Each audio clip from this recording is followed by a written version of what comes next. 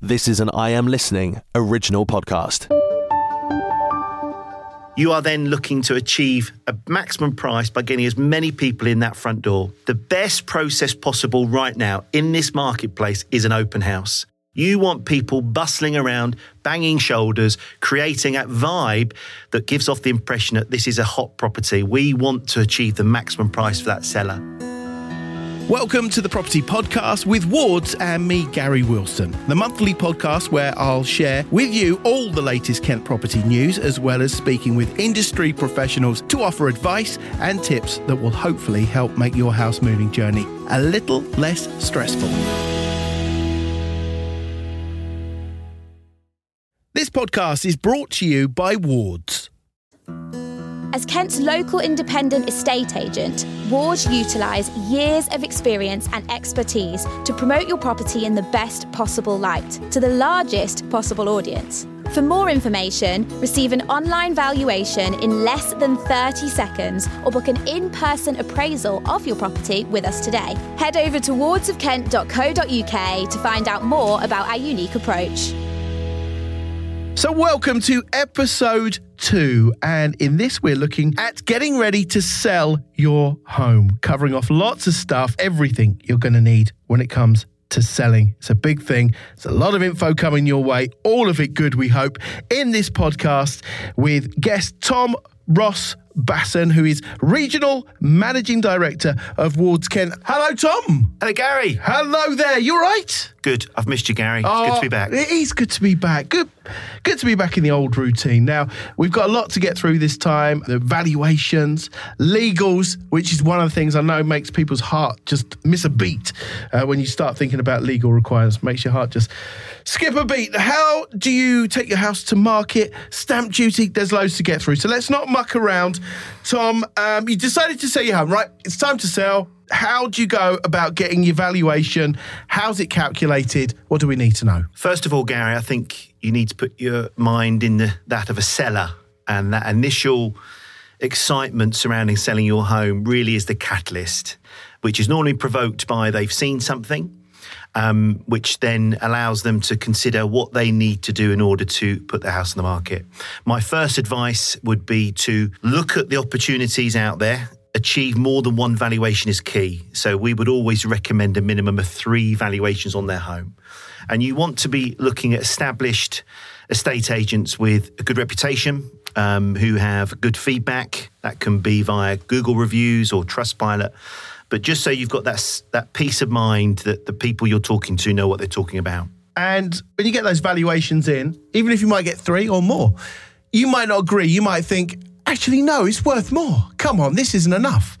What do you do in that kind of situation? How can you move it forward if you're really stuck on a price in your head for whatever reason? That is the real key to an estate agent getting across the true value of a home, because coming up against estate agents who maybe haven't done their research, they don't know the marketplace, their experience is limited. That is the challenge of estate agents, to get that belief system of a seller that actually what they're conveying, what they're getting across is true and accurate. So I think at times, Gary, you've got to state the obvious, that there will be estate agents who will tell sellers what they want to hear. That's natural. It's human nature. You don't want to disappoint sellers. And in the marketplace we're in at the moment, Gary, you've certainly got to demonstrate and prove what properties are worth, because we've just come out of a tremendous marketplace where you could pretty much stick a price on it and it would get there or thereabouts.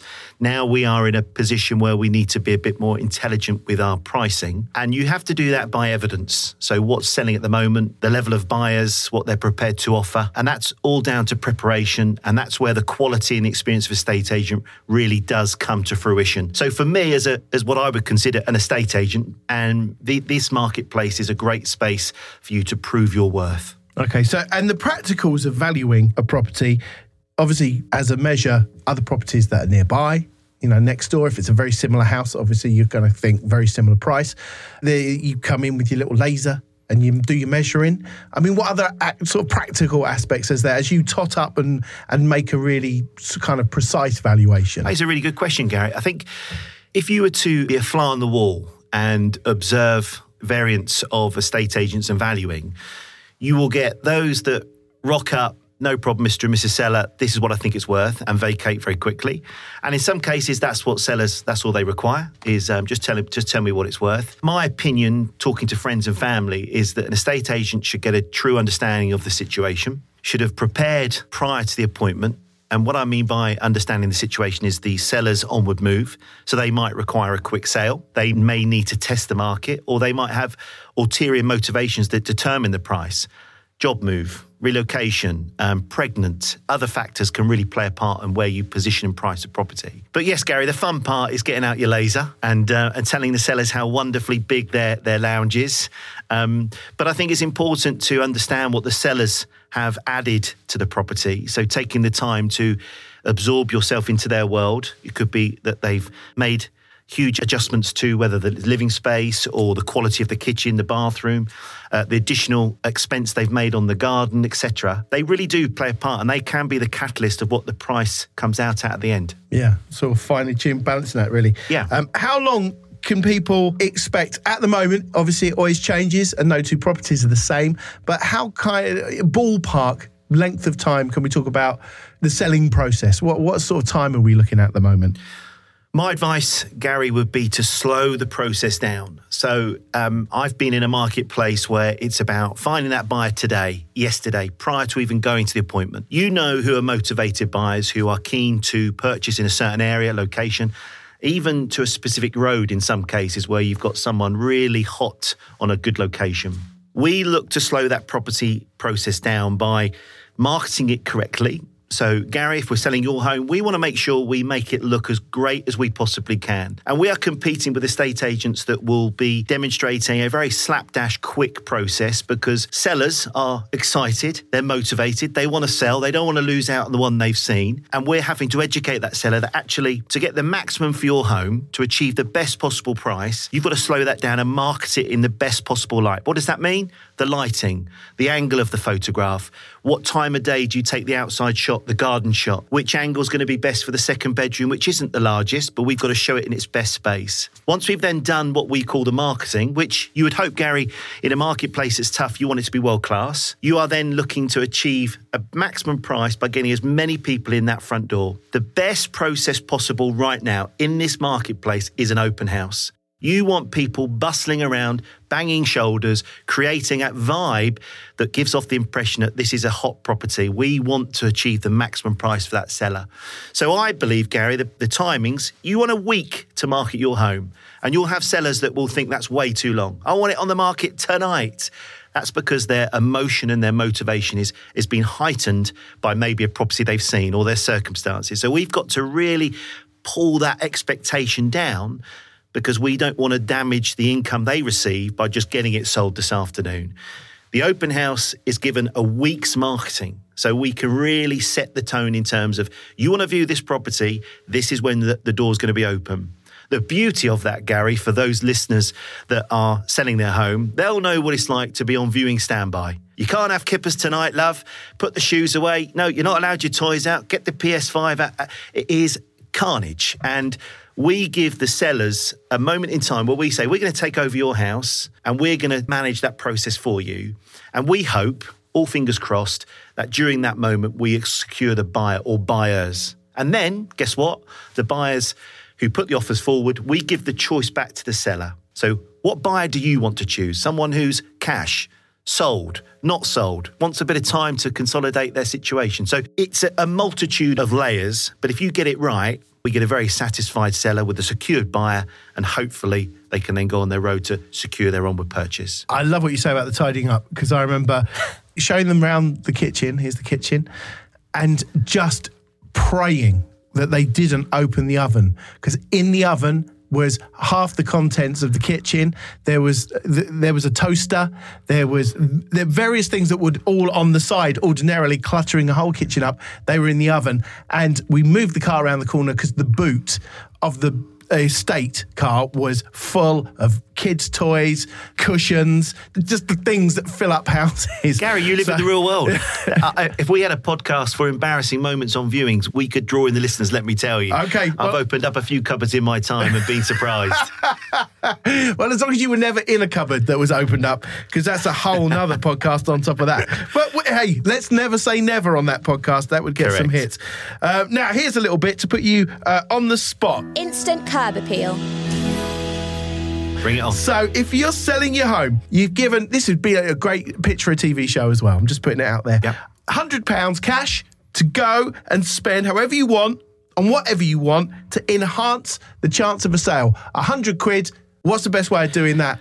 Gary, immediately get your front door looking at Shiny Best. I mean, that's not going to cost you 100 quid, but if you've got the time and effort to really ensure that first impression of that front door, that it's not hanging off the hinges, the windows aren't broke, the paint's not flaking off, that really impacts the viewer's mindset as they walk through that door. Of course, you can extend that to if you've got any lawn at the front or you've got any frontage. You know, the old box ball plants look fantastic, gives it a sharp edge and gives you a leading eye into the property. Apart from that, Gary, that 100 quid's not going to go far, but a nice, bright, shiny door attracts your eye and brings you into the property. Right. Boom. And if you're going to put any plants in, I would say, the box plants always look great. The ball ones by a front door, I think, look lovely. Gary, we almost sound like we know what we're talking about. Almost. Yeah. Also, if you do keep them in their pots, and you can have a nice shiny pot as well, the great thing is you can just take that with you when you go as well. Is this Gardener's Weekly or something? Yeah. Past the pruning shears.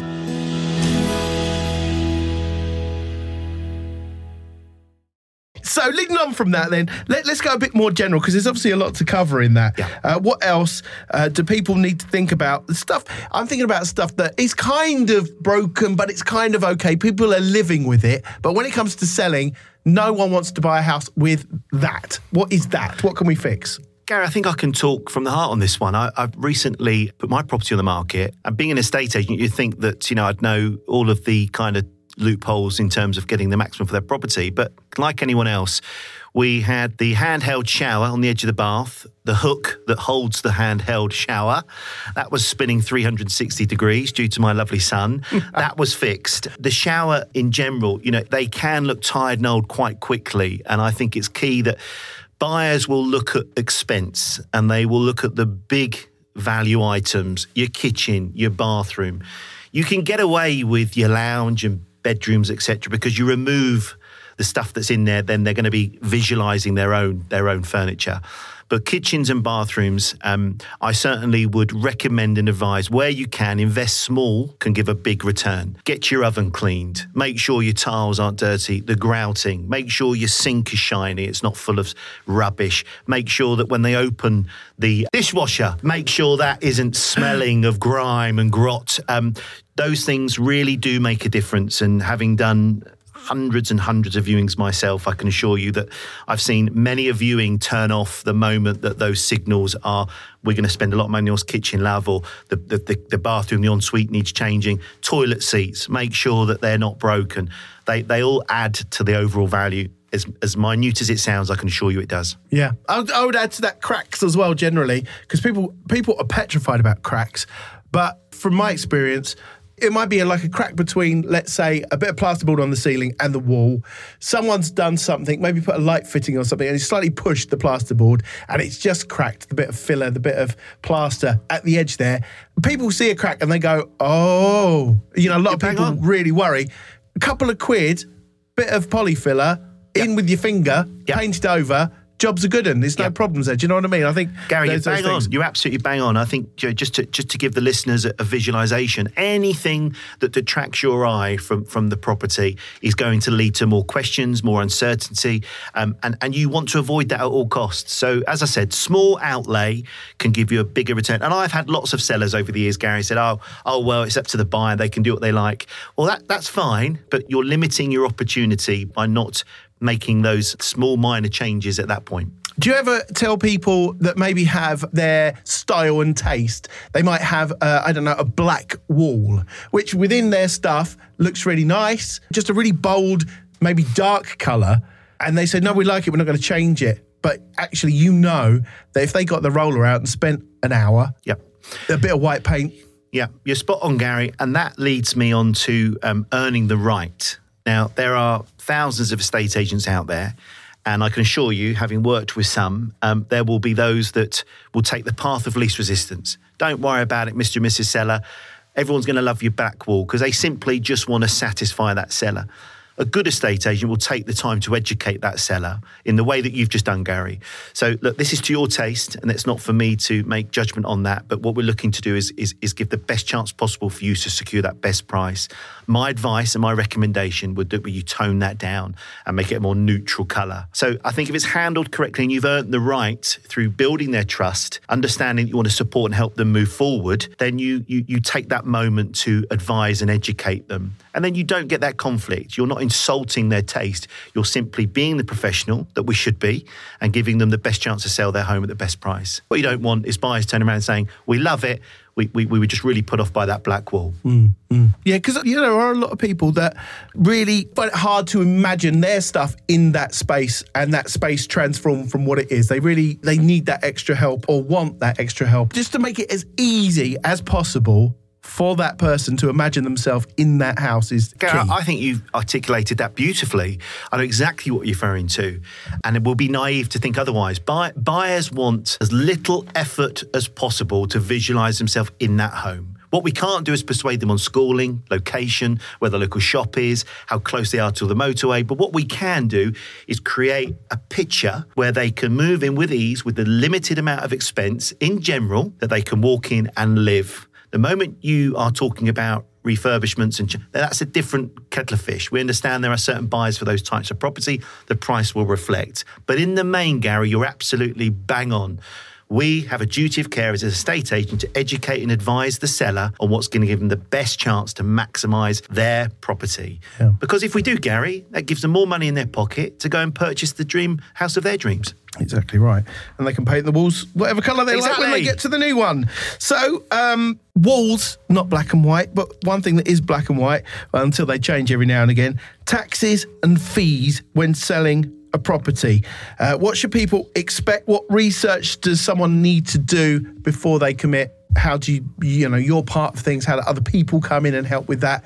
Yeah. Money, when it breaks down, how does it happen? So let's break it down into what it looks like. So from a seller's point of view, a traditional estate agent will quote a percentage, Gary. Now, the Property Ombudsman encourage all estate agents to declare their fee full and final prior to marketing commencing, so that there's no hidden cost. There's an actual figure, what they can work out their expenses on going forward. So listeners, if you're getting a valuation on your home, you want to know pound, shilling and pence, what it's going to cost you to instruct an estate agent to sell your home based on the property. In addition to the estate agency fees, you will have solicitors' costs, you'll have removal costs, and of course, if you're purchasing, there are stamp duty costs to consider as well. You want to ensure you are totally aware of what those figures are, because what you don't want is to be coming to exchange, your solicitor outlining what the costs are, and that becomes a major shock to you, which could impact on your onward purchase. So I don't want to give you what those figures should be because they will be very different based on the house value and what you're purchasing at. But the disbursements, which are your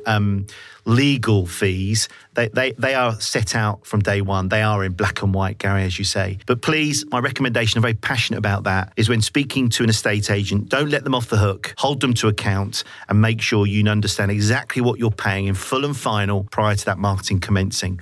That would be what I would advise. So elsewhere with the financials, people can do, sellers can do, potential sellers can do stuff before you guys maybe even get involved. If they're toying with the idea, but it's not on the market yet, how can people kind of get their ducks in a row? Do what's called a cost of moving exercise. Right. Okay. Now, the easy access route into obtaining that information is talking to a mortgage advisor who will have a planner for you. They will set out the stamp duty costs, your mortgage costs, any fees surrounding surveys, your estate agency costs, and they can work that out on a worst case scenario, or they can have actual figures depending on who you've spoken to. They're an independent source of advice, so you haven't got an estate agent trying to persuade you to use their services based on maybe some kickback. You want clarity and peace of mind and reassurance that what you're being quoted, what you're writing down, is true and accurate. So there is no hidden surprises. There's no stress that's already associated with selling home. You don't want additional because you've not, as you say, Gary, got your ducks in order. Okay, so do as much as you can beforehand. Yeah.